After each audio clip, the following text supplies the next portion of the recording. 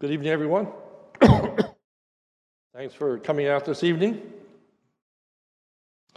We are continuing our study in memorable verses of the Bible. Tonight it is 1 Corinthians 10:31. So whether you eat or drink or whatever you do, do all to the glory of God. We do not have a handout tonight, and we invite you to turn in your Bibles to that verse as we consider it together. In some ways, this message is a continuation and application of the message of this morning, of our giving ourselves to the Lord Jesus Christ. It's easy to say that everything that we do should bring honor and glory to God. But how do we really go about that practically?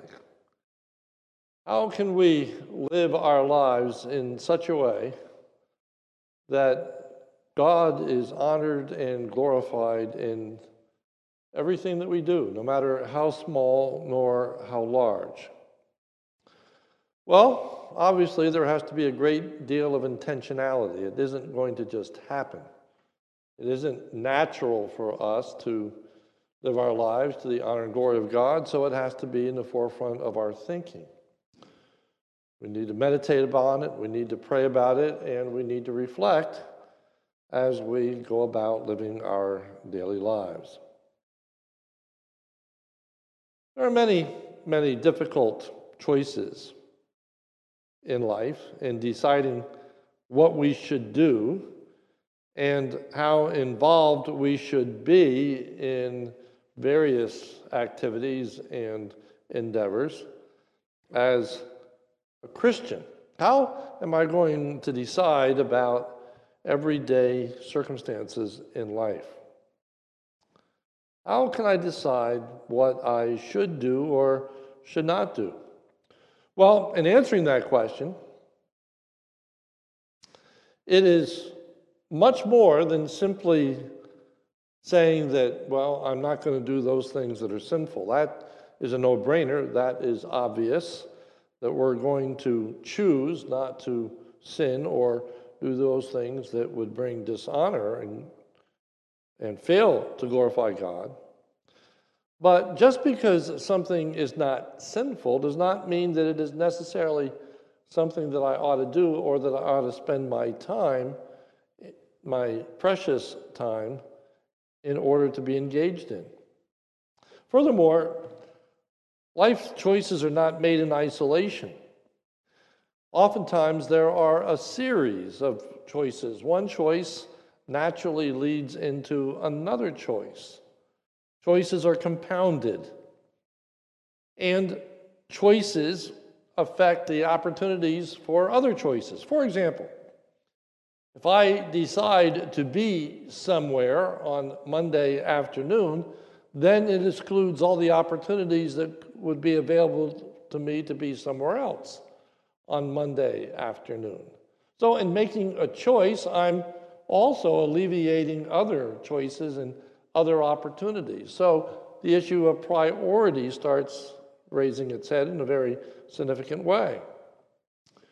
Again, choices have impact upon other choices. If I purchase X, then I may not have enough money to buy Y. So as I think about this purchase of X, I've got to think about Y and Z and all the other things that are necessary for my existence and my purpose. Oftentimes, if I buy X, then X has to be maintained. It has to be kept up. It has to be looked after. And so X takes more money than just simply the initial outlay. So as we think about this big subject of bringing honor and glory to God, I'm going to go far beyond the immediate text. Although the immediate text certainly has great relevance, but I want to address this everything aspect. Do everything to the honor and glory of God. And so that obviously is going to take us far beyond the immediate context of the eating and drinking as it relates to the offering to idols. But simply put,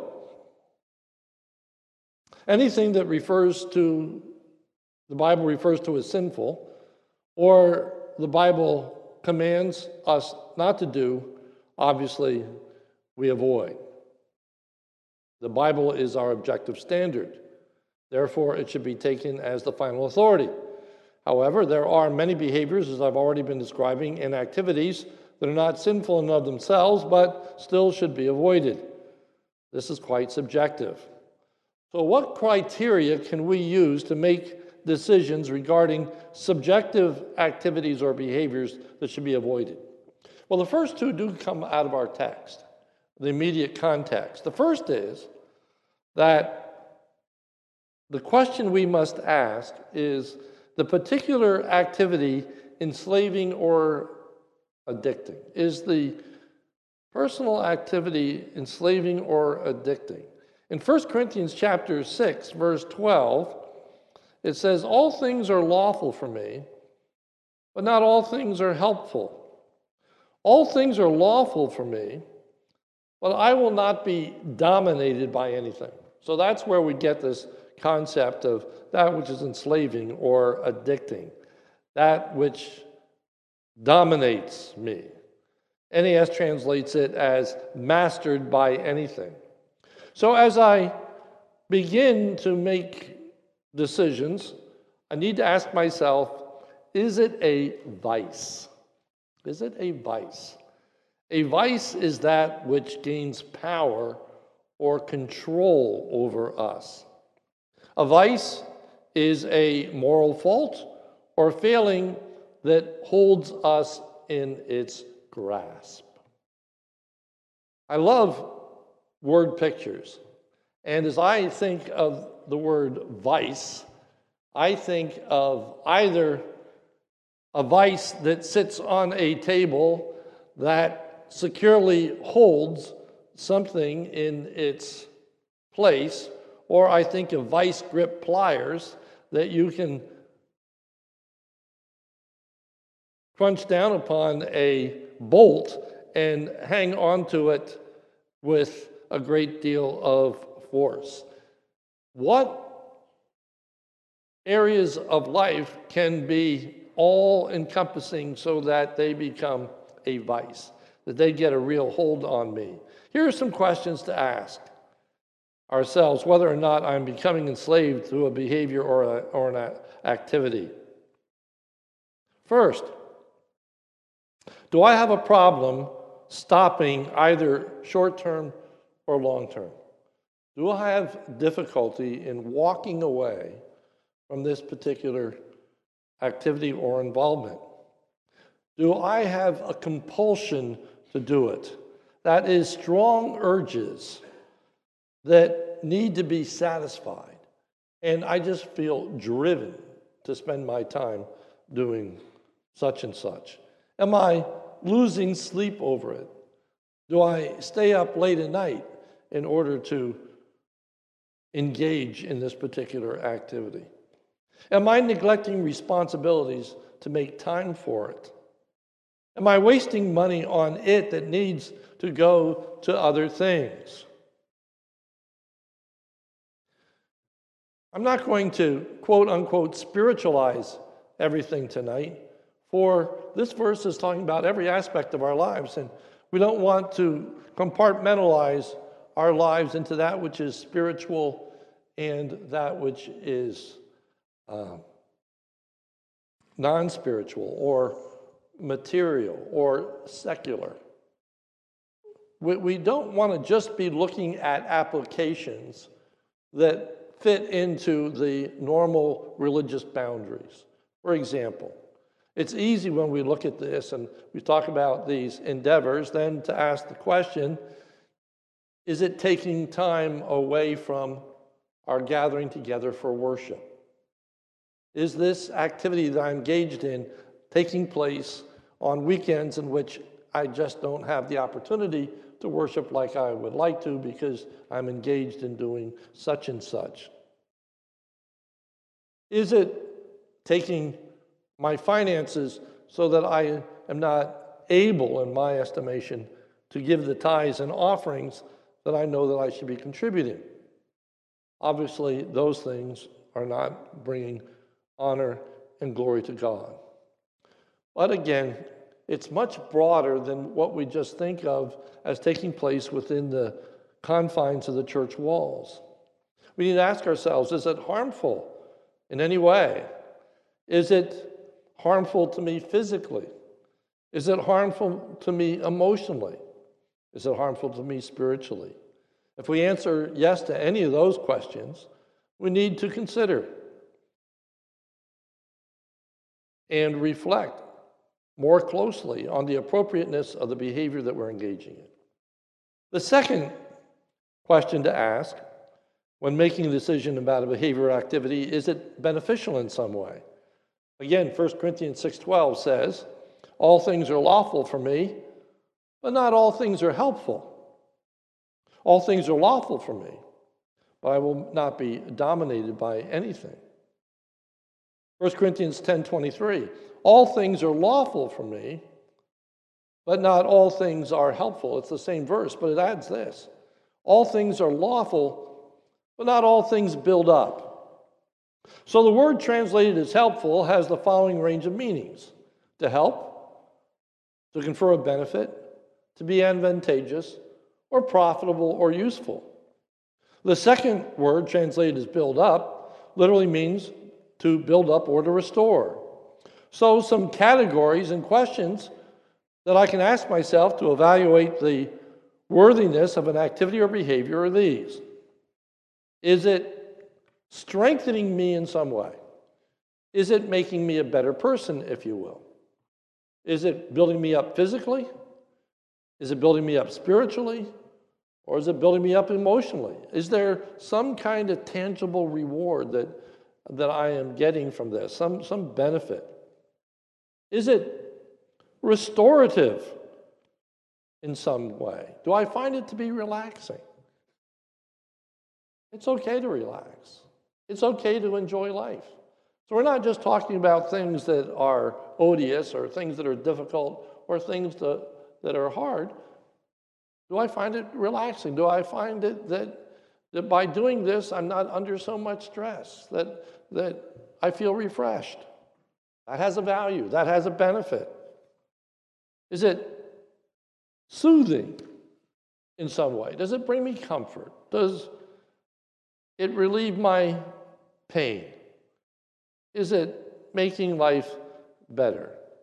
Is it helping me to overcome some kind of destructive behavior? Am I supplanting something that is negative in my life with something that is very positive? That can be very good. That can be very helpful. Is it making me a better person in some way? Am I acquiring a useful skill through doing this? Am I learning something of value, something that I can use for the rest of my life, or that I can put to good use in helping others? Am I developing a virtue as a result of this behavior? Am I learning personal discipline? Am I learning patience? Am I learning to persevere by engaging in this activity?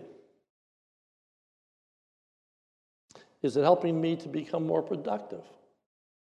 Do I find myself, as a result, getting more done? Is it in some way helpful to others? Am I producing something that is useful, beneficial, things that I could give away or sell?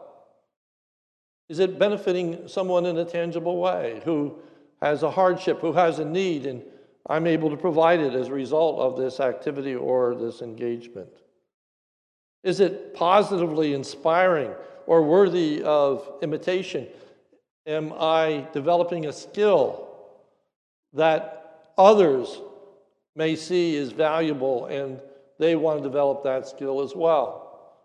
All of these things are positive and beneficial. Thirdly, the question we must ask ourselves is, will it dishonor God in any way? So whether you eat or drink or whatever you do all to the glory of God. Obviously, if it dishonors God, it's not going to glorify God. So I need to ask myself, will it bring a reproach to Christ if I do it? And let me just put here a caveat, and that is a real reproach. And what I mean by a real reproach is that which is against the very desire and will of God. Or, unfortunately, there are a lot of very judgmental people that will find faults with a variety of behaviors that are not necessarily wrong or sinful in and of themselves. So when I talk about a reproach, there could be someone that is upset if you engage in a certain activity. If someone thinks that if somebody thinks that watches are not appropriate and you keep looking at your watch, they may be offended. Well, that's not a real reproach. That person's got a problem. So I'm not talking about problems that people have, but I'm talking about things that are truly should bring a reproach, that's really unacceptable for a Christian to be engaged in. So is what am I doing inconsistent with my claims to be a follower of Christ? We should conduct ourselves in an honorable way while engaging in the activity or behavior. Is the manner in which I'm doing something robbing God of the glory that belongs to Him? So now let's try to be a little more specific. Let's try to narrow the field a little. First, if we're going to bring glory to God in all things, it means at least this. First, that we defer praise from ourselves to God. The psalmist says in Psalm 115:1, not to us, O Lord, not to us, but to your name give glory, for the sake of your steadfast love and your faithfulness.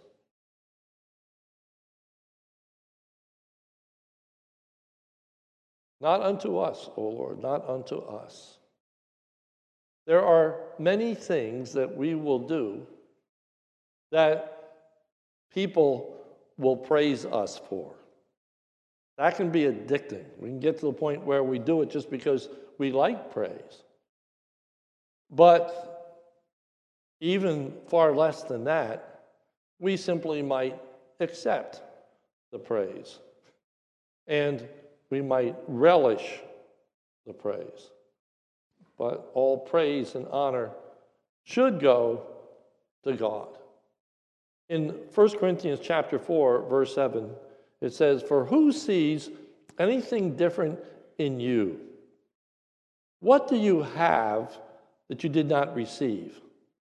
If then you received it, why do you boast as if you did not receive it?" You see, the things that we are often praised for, the musical abilities, the intellect, the athletic prowess, all of those talents and those abilities start with a sovereign God who dispenses to us, according to His will, characteristics. He enables us.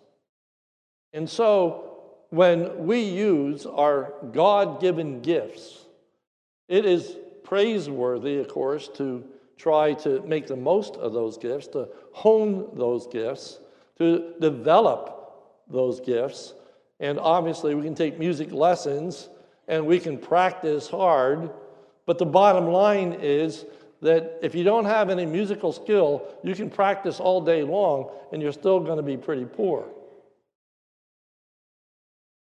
If you don't have any speed, and if you don't have any hand and eye coordination, you can be standing out in an outfield flagging balls for 3 hours a day, and you're not going to become a world-class athlete.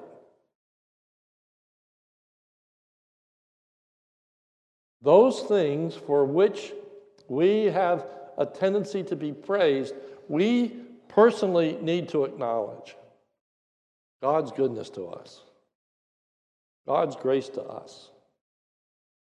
False humility says, I can't do anything. That's false humility. We all have our strengths. We all have our weaknesses. But we all have things that we can do pretty well, and we can be useful. Humility is not denying the God-given abilities. Humility is recognizing the source of those divine-given abilities. Every good and perfect gift comes from above. It's a recognition of, I am who I am because of the way in which God made me. And if he made me quite differently, I would be a very different person from what I am. I have certain abilities. They didn't come from me. They come from God. You have abilities. They didn't come from you. They came from God.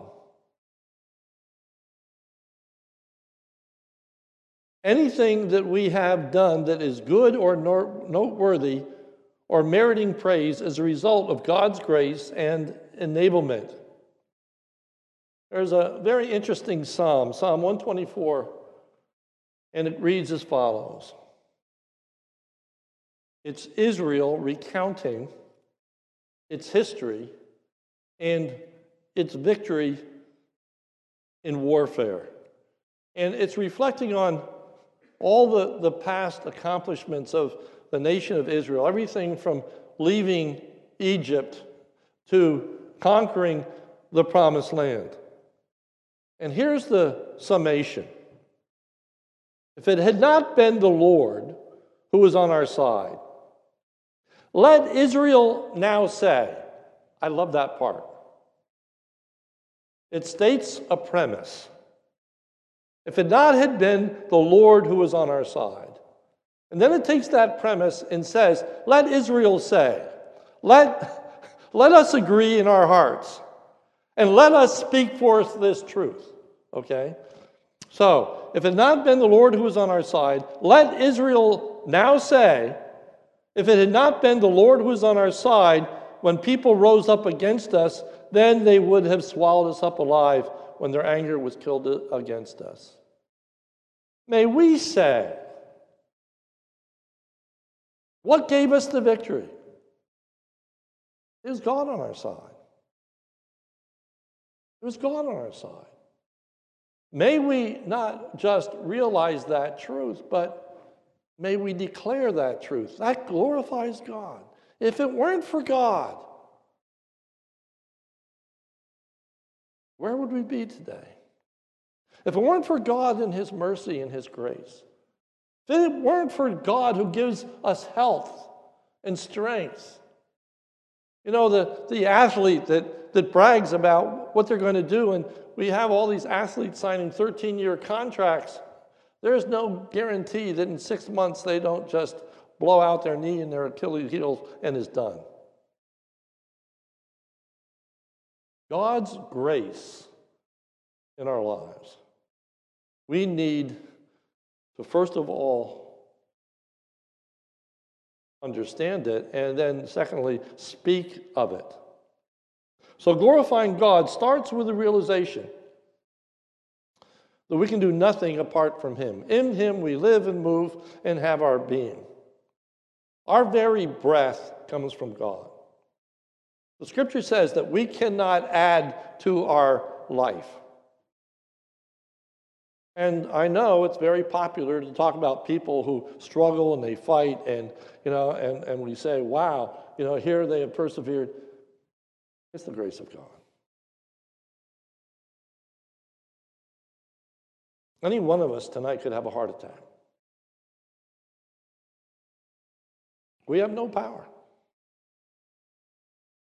over our life or our death. Our hands, our lives are in the hands of God. So we should engage in behaviors with an appropriate attitude and end in view. Thus, one does not boast or brag about one's accomplishments, but as I say, defers and gives glory to God. Fourthly, in what I am doing, is what I am doing demonstrating an ultimate trust in someone or something other than God?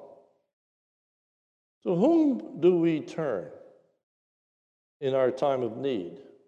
The psalmist again says in Psalm 50, verse 15, "Call upon me in the day of trouble. I will deliver you,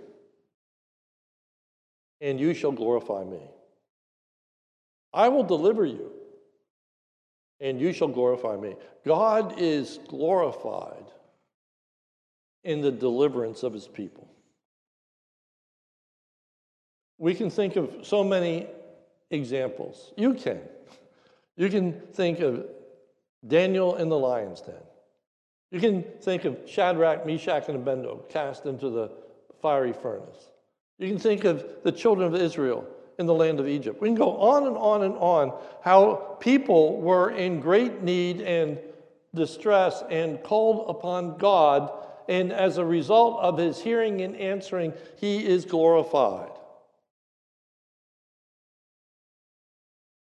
And he is glorified because we know those stories. We know what took place. We are aware of the accounts.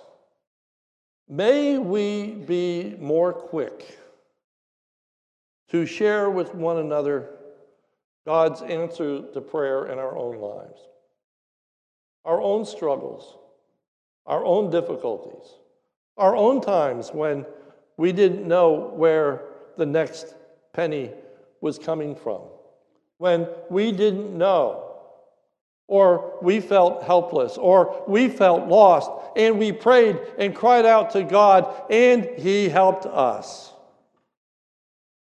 God is glorified when we acknowledge our dependence upon him and the strength and enablement that he gives. And so even our rejoicing in difficult times out of a trust that believes that he will help me brings glory to God.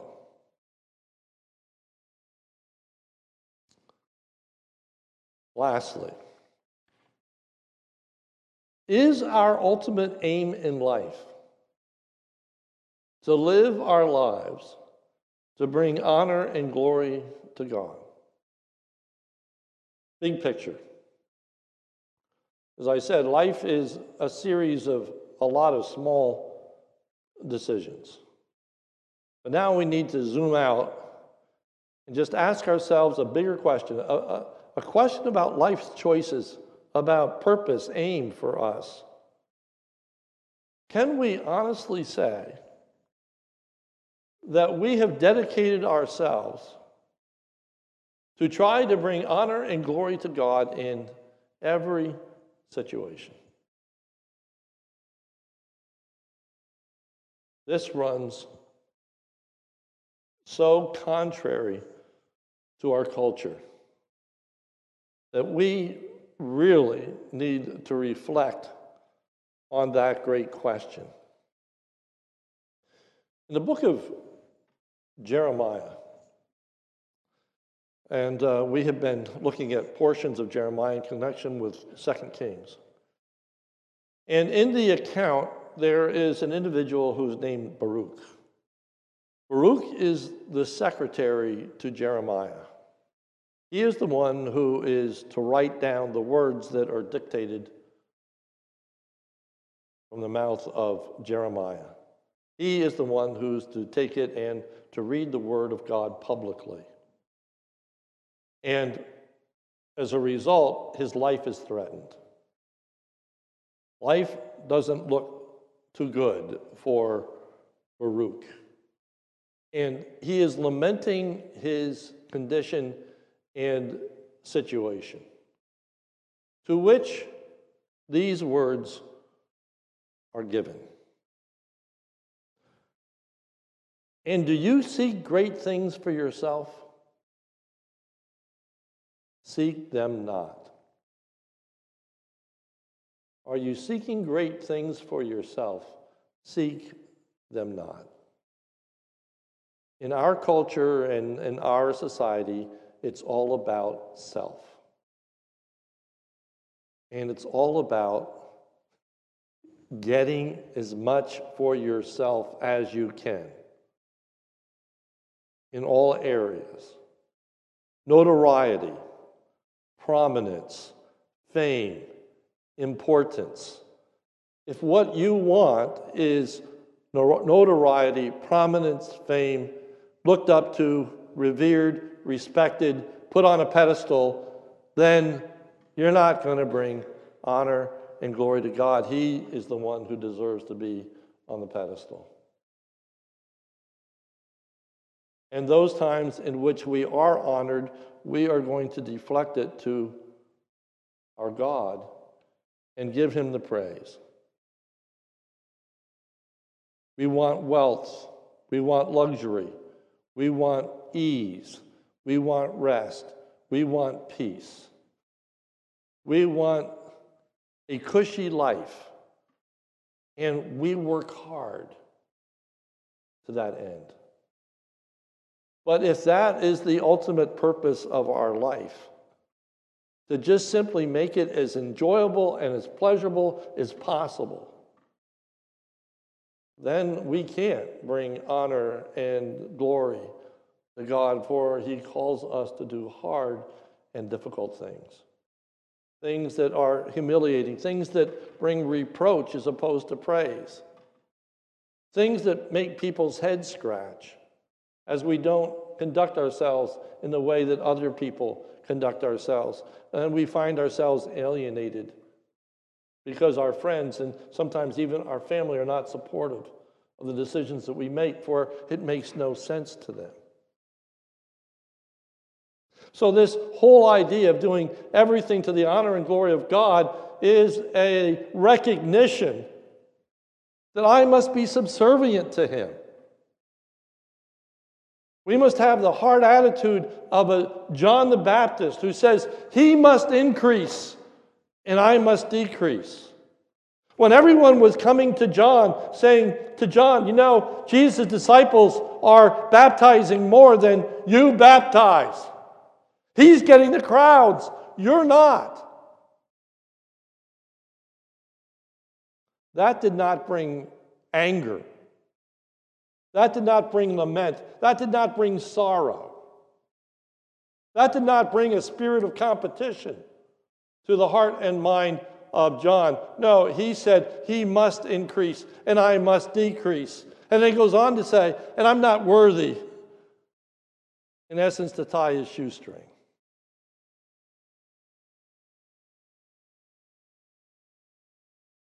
It really takes that kind of submission if we're really going to bring honor and glory to God in everything that we say and do. He's deserving of that. He must increase. And for him to increase, it means we must decrease.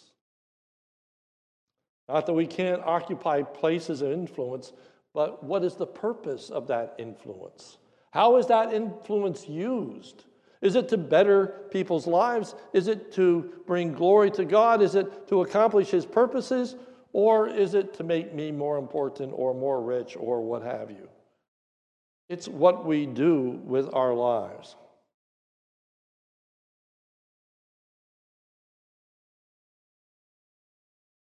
But this goal to bring honor to glory of God in all things is less about our activity, that is, what it is that we do, and more about our motive in what we do. Why is it that we do it? This goal turns the most mundane, lowly, seemingly inconsequential and insignificant activity in life to one of having great eternal importance and significance. This is what the Reformers referred to as the priesthood of believers. That every vocation has its own dignity and worth that is associated with it. You don't have to be a pastor. You don't have to be a missionary to be doing the work of God and to be furthering His kingdom. But in all of our activities, no matter how lowly the position, no matter how seemingly insignificant the job, when it's done out of a heart of devotion, to do it in such a way that God is glorified by giving myself to the labor where I'm giving my employer a full day's work, when I'm doing it without griping and complaining and have a cheerful spirit, when I'm trying to be an encouragement to my fellow worker and recognize that the way I do my job is going to affect him, when I'm worried about the product that I am producing and knowing that someone is going to have to use it, I want them to have a reliable product. When I am doing it with the right motives to bring glory to God, then that is a beautiful thing.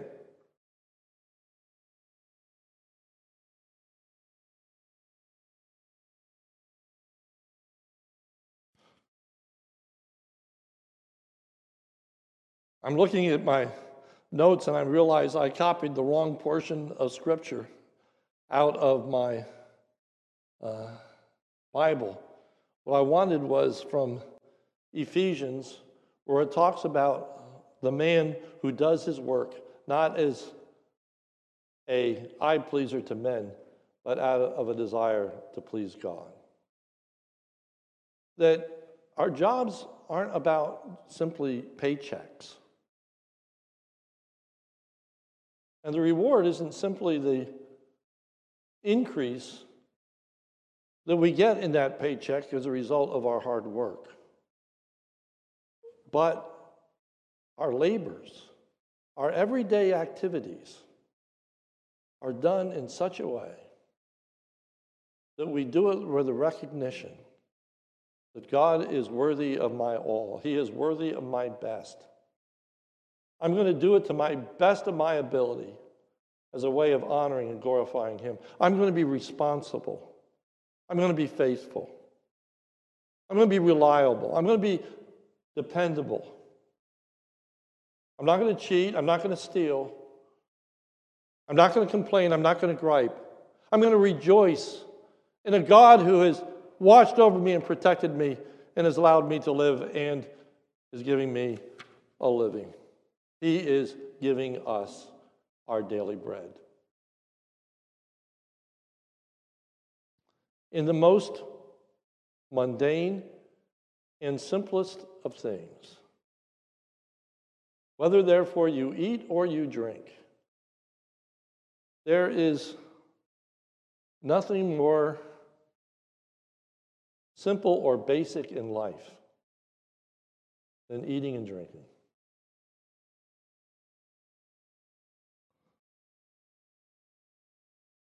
I remember, some of you will remember the name Robert Dunsweiler. He had an incredible influence on my life. He was my theology professor at Biblical Theological Seminary, and I just appreciated that man so much. And I remember him saying in a class one day, with tears in his eyes, and he often got tears in his eyes, which is one of the reasons I loved him so much. He was so sincere. And he said, the heathen cannot even drink a cup of water without sinning, because they fail to recognize the goodness and grace of God in giving them that water.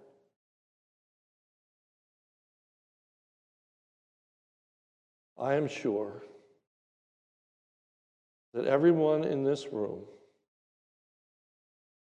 before they say grace, before they eat their meal, say grace.